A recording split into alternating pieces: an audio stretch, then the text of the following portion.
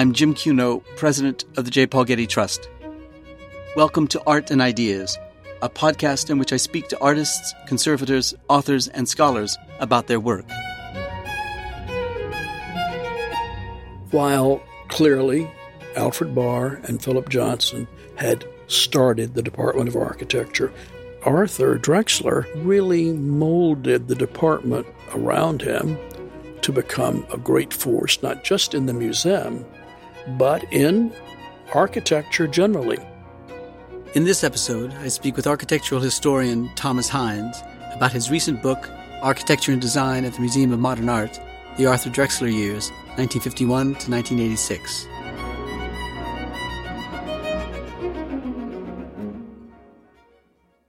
Thomas Hines is a notable architectural historian. His recent book explores the history of the Architecture and Design Department at the Museum of Modern Art in New York, from its early years under Philip Johnson through the tenure of its longest-serving curator and department director, Arthur Drexler.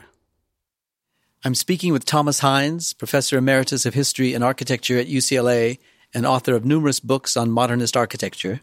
Listeners to this podcast might remember Tom's contributions to the recent episode on the Charles and Ray Eames house, recorded in that house, high on a bluff overlooking the Pacific Ocean. Today we're in a somewhat less glamorous setting in a conference room at the Getty Center, but our ambitions are no less grand. We're going to talk to Tom about his new book, Architecture and Design at the Museum of Modern Art, published by Getty Publications. It tells the story of MoMA's Department of Architecture and Design during the years of Arthur Drexler's curatorship from the 1950s through the 1980s. Tom, thank you for joining me on this podcast. It's always a great pleasure talking with you. Thank you. Now let's talk about the founding of MoMA's Department of Architecture and Design in 1932. What prompted the museum's director, Alfred Barr, to start such a department? And am I right that it was the world's first such museum department? Yes, probably the world's first museum department of architecture and design. And it was really the child of both Alfred Barr and Philip Johnson.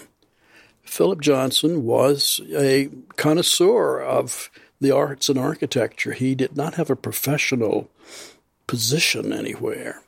But Philip had come from a prominent family in Ohio. He had gone to the posh Hackley School in New York. And then he had gone to Harvard as an undergraduate, majoring in classics. But architecture was one of his passions.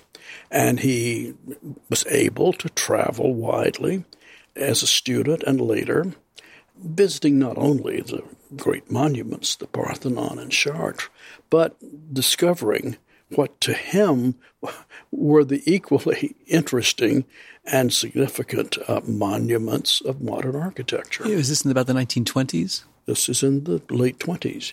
And he was such a prominent person. He knew people at MoMA, and they knew him. And he approached Barr about this possibility. Turns out Barr didn't need convincing. While his major fields were painting and sculpture, he was a great enthusiast for architecture. He had taught a course at Wellesley, one of the first courses in the country in contemporary art and architecture. And so Alfred Barr was completely in sync with Johnson's enthusiasm for this kind of department. What was the activity in modern architecture at that time in New York City? The Cooper Union was, of course, a school for architecture. Mm-hmm. Were there other schools of architecture in New York City at the time? Yes, Columbia was probably the major place. None of them were advocating modern architecture, but there was a great interest in modern architecture among the cognoscenti at Harvard, Philip's alma mater, and in New York. Were there places to see models and drawings of modern architecture that might have educated the public before Museum of Modern Art? Well, probably at Columbia and at Cooper there were examples, but not so much, really. MoMA was, as we've often said, the pioneer in this field. It was founded in 1932 with the opening of that perhaps most famous show, Modern Architecture International Exhibition, in which Philip and Henry Russell Hitchcock were the curators. Mm-hmm. But with Alfred Barr writing the introduction to the catalog, one of the most lucid statements about the importance of modern architecture. So I would say that it was not just Philip Johnson and Hitchcock. It was a triad with Alfred Barr very much a part of it. Yeah, for Alfred Barr, I think he couldn't have imagined what they would have called modern art at the time without including modern architecture and industrial design. And film and music. Yeah. Now, the department's early history is told around three important exhibitions, the first of which you already mentioned, Modern Architecture International Exhibition, 1932. There were two others, Machine Art, 1934, 2 years later, and Mies van der Rohe, so a monographic exhibition as late as 1947. Philip Johnson was central to all three of these exhibitions. Tell us about Johnson's tenure at MoMA and how these early exhibitions defined it. The first two, International Style, as it was called, 32, Machine Art, 34, and then several other really interesting shows at that same time, including one on housing in the city of New York, which was the most politically radical exhibition MoMA has ever done from then to now, because what they did was they found an old tenement building that was being demolished, and the museum acquired the furnishings of one of the apartments and brought it to MoMA and installed it in the museum. And it was just a knockout. Yeah, what was the date of that exhibition? That was 34, 35. Yeah. So go back to the first exhibition and talk to us about the international exhibition.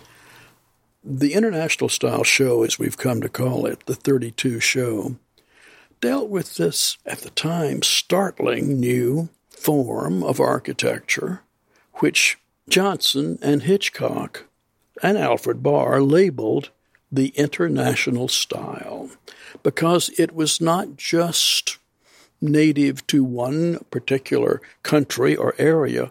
It was all over Europe and then the United States and then the world. And it had an enormous impact on architecture everywhere. What were the characteristics of the style that could link those distant nations and cultures together? Avoidance of any mimetic references to history, no allusions to any other historic styles. It was not grounded in a masonry foundation that rested heavily on the earth. Its essence was the steel frame, lightly clad in materials, steel, glass, some wood, but largely glass and concrete and stucco. And an architecture that rested lightly on the ground. Yeah. Who were the principal architects of the style as defined by Johnson?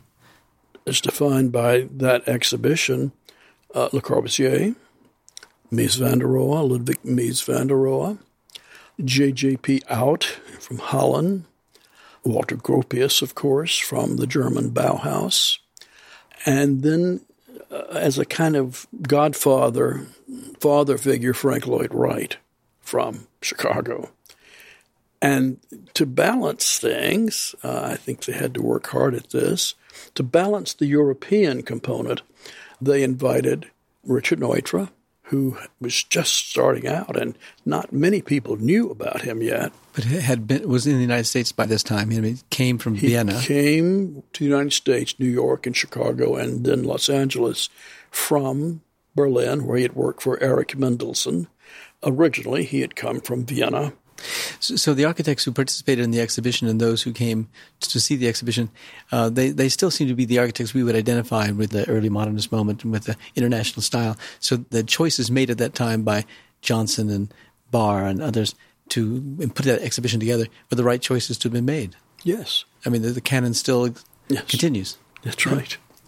So 2 years later, in 1934, the Machine Art exhibition is mounted and is, I gather, a great success. It caused the department to be renamed the Department of Architecture and Industrial Design.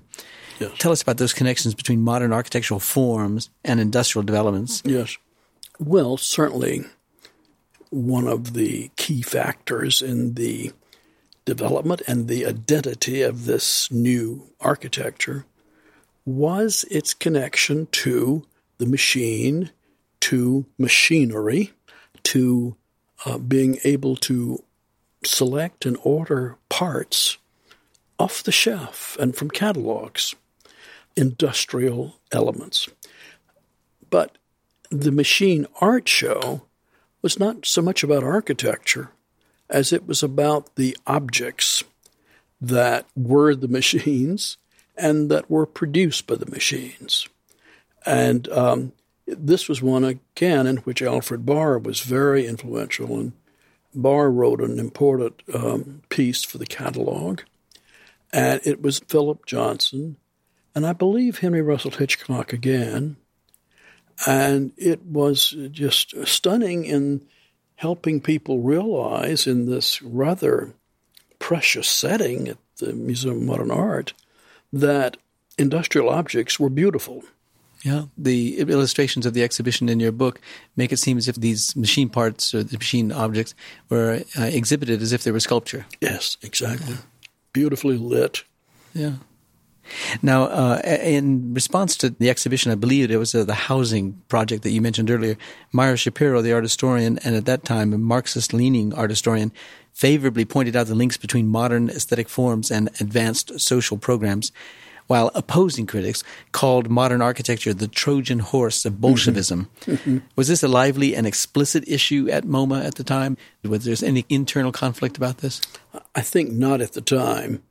Shapiro was, as often, advanced in his relating of this architecture to ideal socialist architecture as an architecture that could be less expensive to build and easier to build, and kind of kit of parts architecture, to oversimplify it. And Shapiro's review under a pseudonym was quite explicit on this, but not other people so much. Now, Johnson was important to this whole development of the department, as we just described it, and the whole contribution of the museum to the celebration of and understanding of modern architecture. But in 1938, Johnson goes to Germany. Why did he go to Germany, and why then? It's a mystery. And I've said in this book that it puzzled everyone why, after these phenomenally successful exhibitions, he just pulled out and left. Now, Johnson was a rich kid, young man who had been privileged and entitled, and his whim at the time was to sort of stretch himself and move into politics. And he went to Louisiana to try to connect with Huey Long, which was an American form of fascism. And he got nowhere with Long. And so then Philip, who had always been a Germanophile, he had traveled in Germany in the 1920s, Weimar, Germany.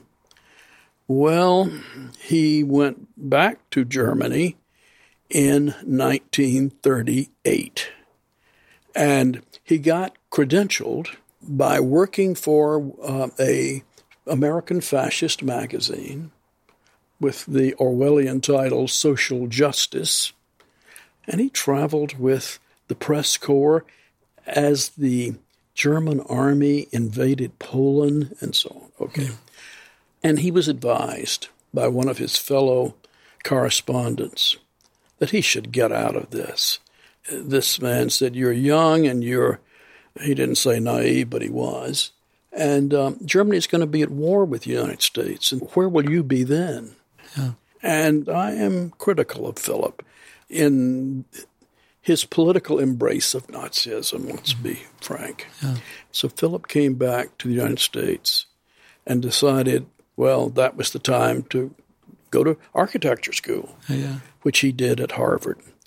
The Harvard idyll was interrupted only by the fact that William Shira's book called Berlin Diary came out while Philip was there. And it mentions Philip Johnson, this young American fascist, who we all thought was spying on us. And so that was not happy. But Philip stayed at Harvard, got his degree. What do we know about his relationship with Alfred Barr on the eve of his departure from MoMA? Was there any unhappiness that Johnson left? Apparently not. Alfred Barr was, as far as we know, one of the most equitable people in his willingness to overlook and forgive and tolerate differences.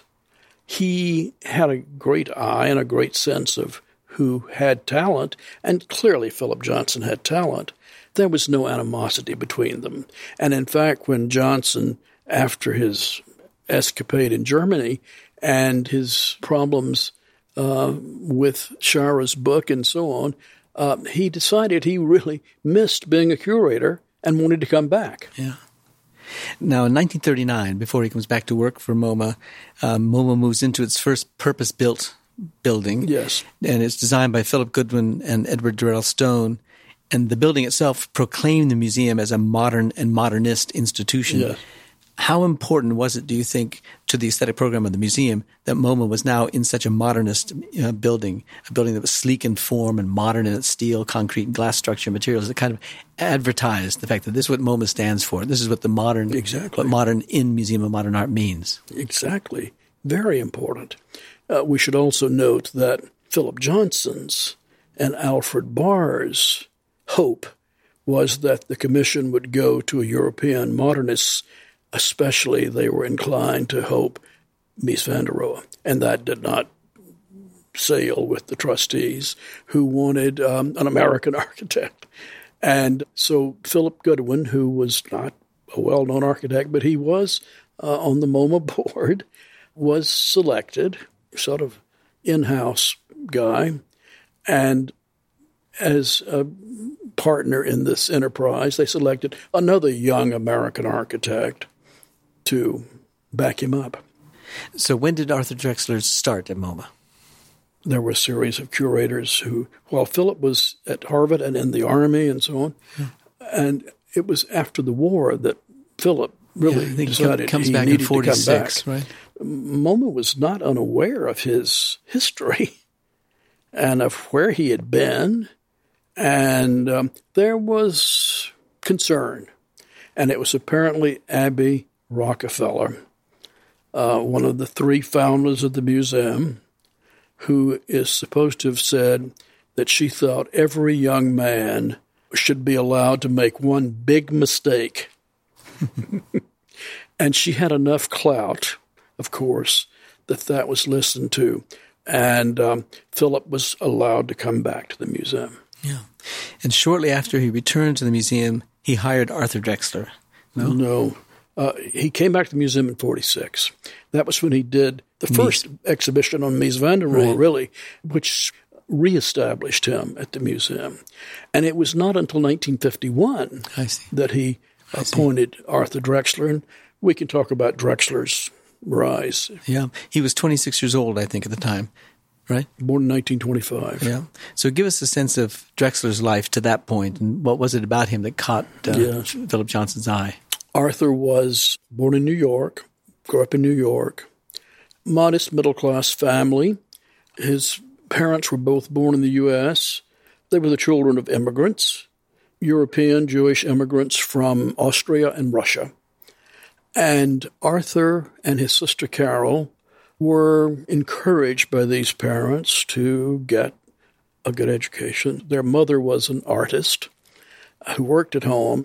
She'd gone to Cooper Union, and both siblings were encouraged at home to move in this direction. The big moment for Arthur Drexler was getting into the New York High School of Music and Art, which LaGuardia had founded the year before. And he got in there when he was early teenager, very precocious. Arthur took courses in the history of art and history of architecture. And there were courses in architecture which allowed the students to go out into the city and meet with architects and observe their work in their studios. The school had connections. And so that was a big factor in Arthur's deciding to pursue architecture. And after graduation there, he applied to Cooper Union, had a year of architecture there, and then was drafted, 1941. And he was in the Army, in the Corps of Engineers, as a map maker, cartographer, in what turned out to be the very dangerous position of mapping the hitherto unmapped Pacific Islands as the American forces made their way to Japan. Now, this is an important issue because in Drexler's education to this point, at the high school and in just on his own, one of the most important influences had been the culture, the art, the architecture of Japan.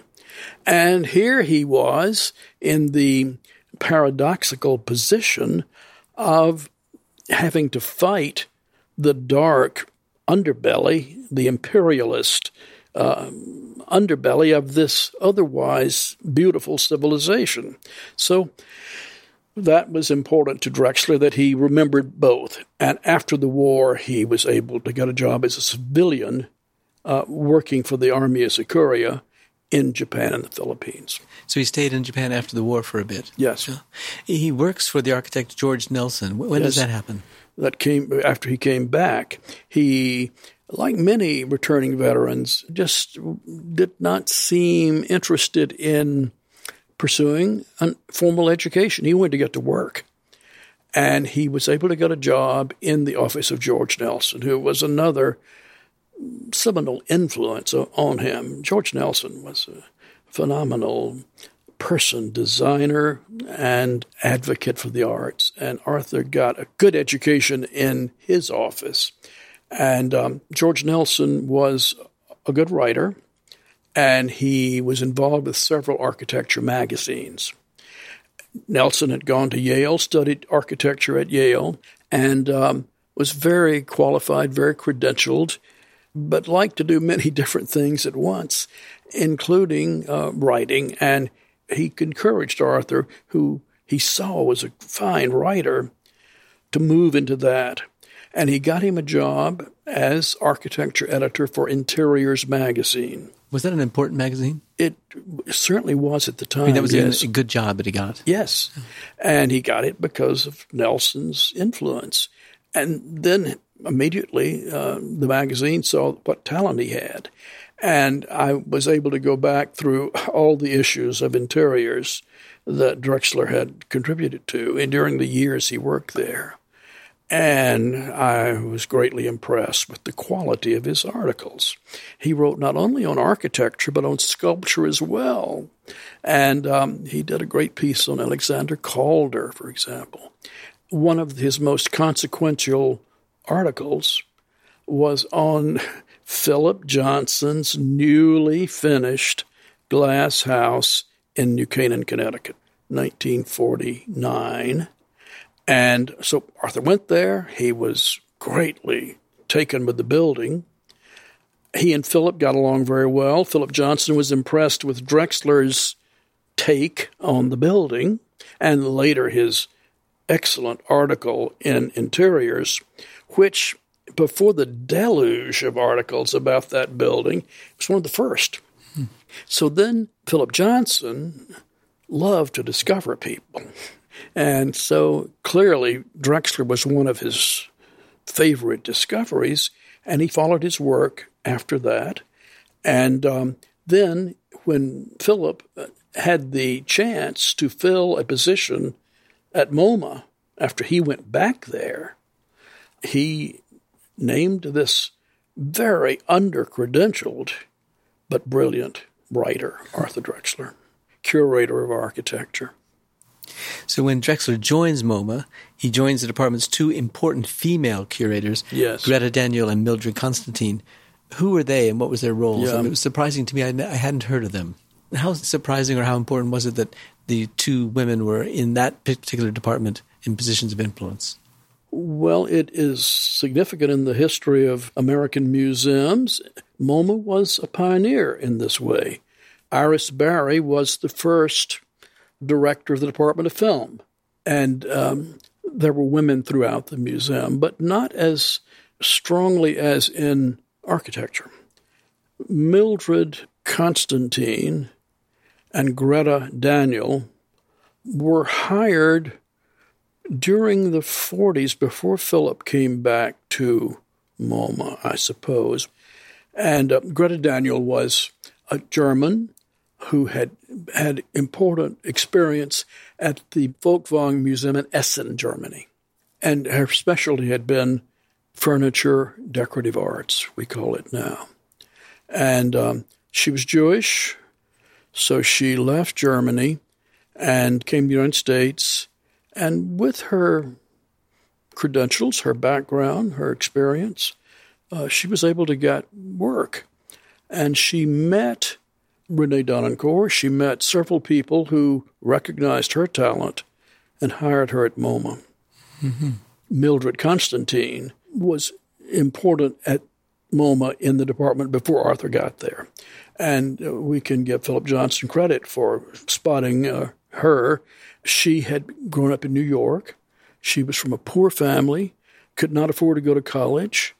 She was a good writer and a good high school, and she got work writing for various journals. In that capacity, she met people. She met Nelson Rockefeller, and she was hired by Philip at the Museum of Modern Art. Yeah.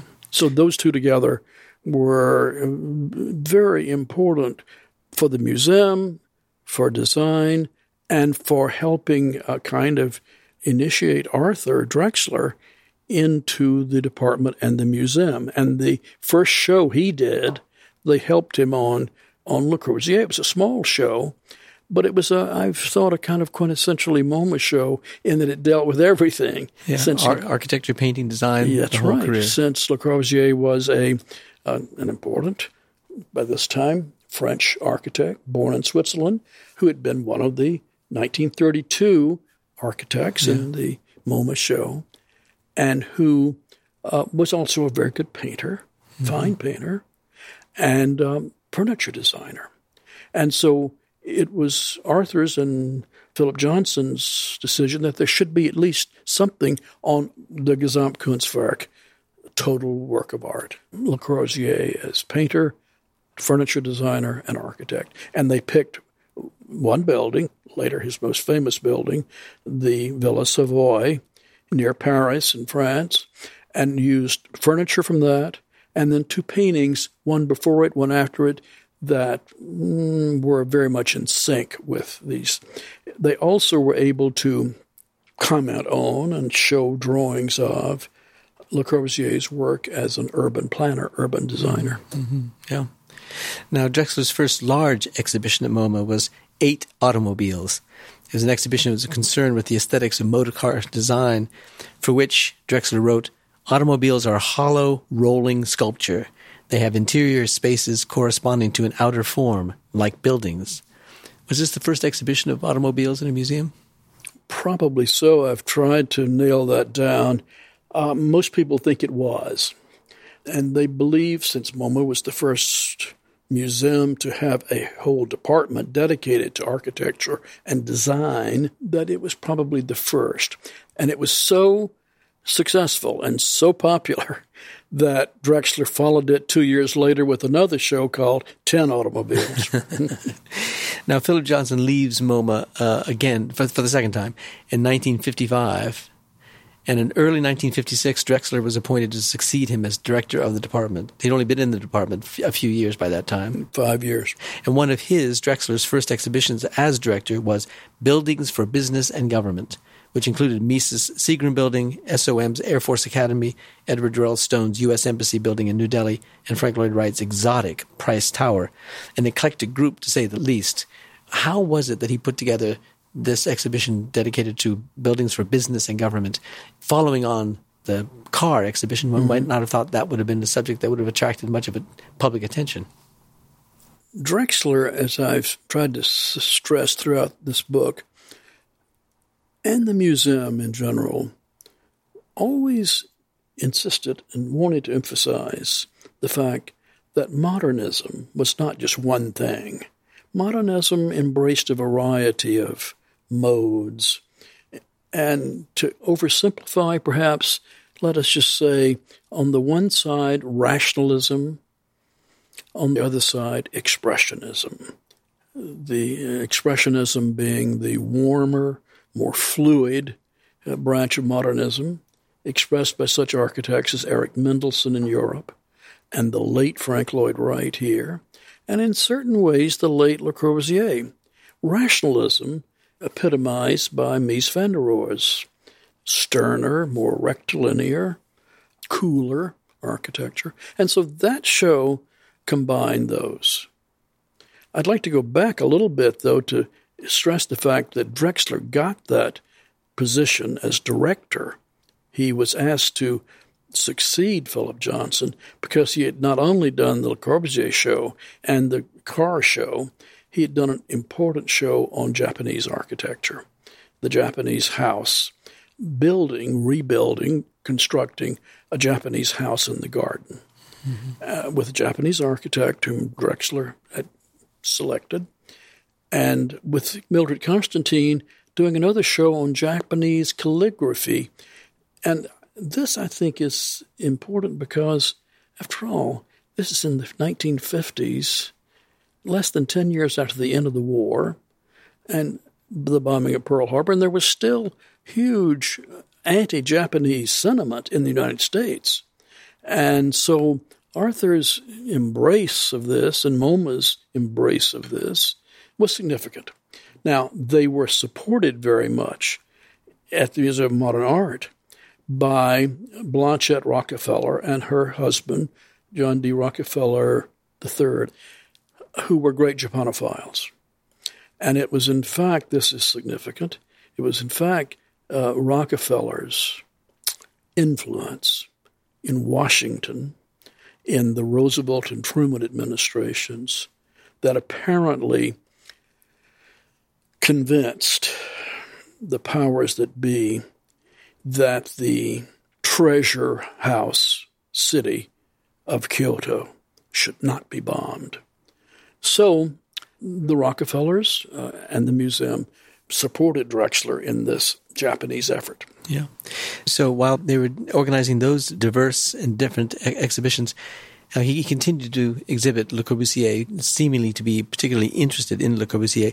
In 1963, he mounted an exhibition on Le Corbusier, Buildings in Europe and India, which featured, in his words, work that had a more decisive effect on the course of architecture in our time than those of any other architect. What was it about Le Corbusier that made Drexler admire him so much, and would he be the principal figure in Drexler's pantheon of modernist architects? The triad in Drexler's career, from the beginning to the end, were Frank Lloyd Wright, Ludwig Mies van der Rohe, and Le Corbusier. Now, Le Corbusier had not built in the United States at that time. The other two had. And I think he saw Le Corbusier as just one of the great versatile figures, as we've already said, who was painter, designer of important furniture, and architect, as illustrated in that first show. And so I think he kept coming back to him because of that. And then when, of course, Le Corbusier got his first commission in the United States at Harvard, the Carpenter Center, that was included in Drexler's shows whenever possible. Yeah. Now, in 1966, with the Graham Foundation, MoMA sponsored the publication of a book-length manifesto called Complexity and Contradiction in Architecture. This is to indicate or suggest that there is a change in the aesthetic course of MoMA's Department of Architecture and Design at the time. And the manifesto was written by the little-known architect Robert Venturi. The book argued against much of the modernist tenets that MoMA championed for so long. Tell us about that book and what it meant that MoMA encouraged its publication. Was this really a critical reevaluation of the MoMA canon? I wouldn't put it that strongly. I would say that it was a major cautionary note. It was a major stock-taking and time to think about some of the pieties of modern architecture. Venturi's book, a small book for which Drexler wrote the introduction, was beautifully written by Robert Venturi, and just said enough of those straight lines and white surfaces, and not that they are necessarily wrong or bad. And Venturi later continued to appreciate Mies van der Rohe, but he said that's part of it. And let's loosen up, in a sense, he was saying. Let's look at other possibilities. And for his examples, he went back through the history of architecture to look at buildings that were complicated, complex, and at times contradictory of standard practice. It was a book that simply was so well argued that it made people rethink things. Yeah. What about Drexler's support for the 5 case architects, Peter Eisenman, Michael Graves, Richard Meyer, John Hejduk, and Charles Gwathmey? How did they contribute to this kind of rethinking of the modernist canon and the introduction of complexity into the Well, we're, of course, moving along very fast here now, but architecture and design, like most aspects of life, was going through, if not constant, at least frequent revolutions, changes in taste, changes in values. And the Eisenman, Meyer, Graves, Gwathmey group was kind of reacting in some ways against, not explicitly against Venturi, but it also said, wait a minute, yes, Bob Venturi and that book are very important, but let's not throw out the baby with the bathwater. Let's remember the great modernist traditions that we all were educated in. And in some ways, those 5 architects did in their first buildings rethink, sort of reconstitute, recompose much of the original work of Gropius, Mies, Le Corbusier, the architects of the 32 show. And so Drexler met them, discovered them, thought they were interesting, invited them to MoMA. There was never an exhibition, but there was a book which became very influential called 5 Architects. And these 5 architects became very important and influential and much discussed. Now, of course, this called in a counterforce as well. Architects who were more of the Venturi persuasion said again, wait a minute, hold on, let's not get too carried away there. And so those architects, including Venturi and Charles Moore, formed and allowed themselves to be formed into a kind of counter group which did a series of reviews of 5 architects in Architectural Forum, 5 on 5. And this was a big controversy and a big event. And then Tim Vreeland, who was at the UCLA School of Architecture and had been a student of Louis Kahn's, suggested that they should face off in public. And so UCLA sponsored a very now famous conference called 4 Days in May of 1974, in which the 5 white architects, they were called, that we just mentioned, and 5 others, including Charles Moore and Richard Weinstein and others, were invited to face off in public. It was a good discussion, a good controversy. It really raised the level of what we call architectural discourse. Yeah. Now, things are beginning to change again in the 1980s with Drexler and MoMA turning back to their roots in modernism, at least that's how I see it, with exhibitions on Skidmore, Owens & Merrill, SOM, and its lead designer, Gordon Bunshoft. the work of Eileen Gray, Marcel Breuer, Alvar Aalto, Richard Neutra, and again, Mies van der Rohe. You worked with Drexler on the Neutra exhibition. Yes. Did you talk about these developments as being in any way a return to the roots of MoMA? Did it have that kind of effect in one's thinking about the trajectory of architecture as seen by MoMA? This is a good question, interesting question. And the answer is not really, because I discovered much of this writing this book. In writing this new book on architecture and design at MoMA, I began to understand, as I never had before, why exactly Arthur Drexler wanted to do a show on Richard Neutra. I had just finished a book on Richard Neutra. I talked to many people, but I'd never talked to Philip Johnson about this. And I wanted to talk with him about how and why he and Henry Russell Hitchcock had, going way back, included Neutra in their 1932 show. So we had a nice lunch at Four Seasons. It turned out, Philip Johnson by this time was getting tired of the international style and was becoming enamored of the postmodernist turn, a la Venturi, Moore, and others. And he knew the book I had written about Daniel Burnham, called Burnham of Chicago, which had been my doctoral dissertation, and which was about, certainly, the other side of modernism. And he said to me, I like that book very much. Too much social history for me, he said. Not enough fenestration, but a good book. And I don't understand why you are turning away from that wonderful subject to do something on Richard Neutra. Well, I gave him an answer, and he said, well, okay, I don't follow your enthusiasm for Neutra now. But, he said, other people do. I was just having a talk with Arthur Drexler at MoMA, who told me that he was considering a show on Neutra. So Philip put me in touch with Drexler, and Drexler and I met, and I was invited to be the co-curator of that show.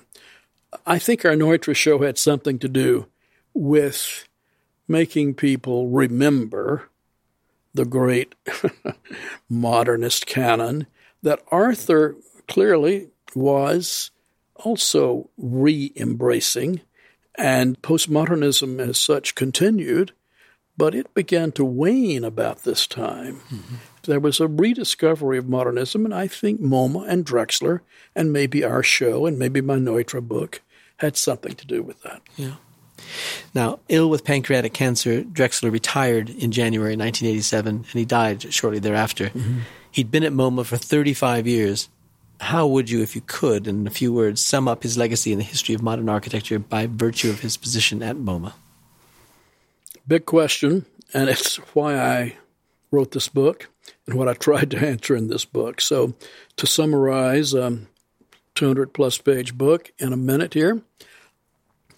While clearly Alfred Barr and Philip Johnson had started the Department of Architecture, and Philip Johnson had, with the help of other curators such as Russell Hitchcock, done important early shows, the Department of Architecture and later Architecture and Design did not yet then have, especially after Philip Johnson left in 1935, didn't seem to have a center, a focus, a mission, which I argue Arthur Drexler gave it.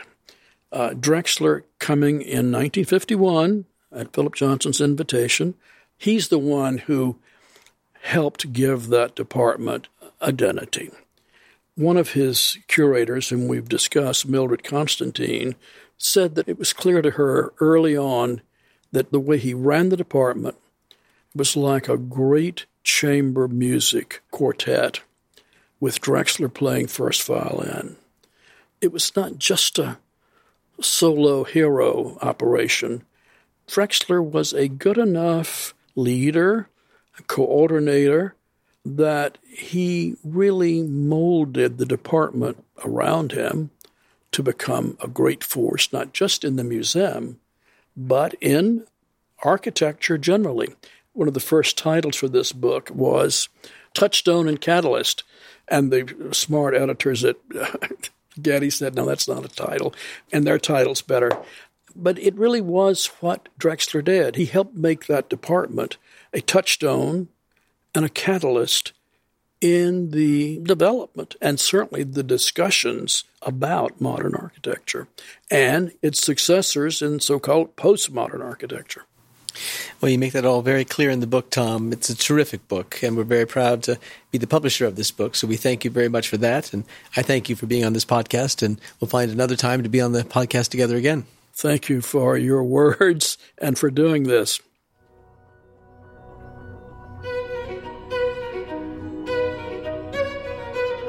Our theme music comes from the Dharma at Big Sur, composed by John Adams for the opening of the Walt Disney Concert Hall in Los Angeles in 2003. It is licensed with permission from Hendon Music. Look for new episodes of Art and Ideas every other Wednesday. Subscribe on iTunes, Google Play, and SoundCloud, or visit getty.edu/podcasts for more resources. Thanks for listening.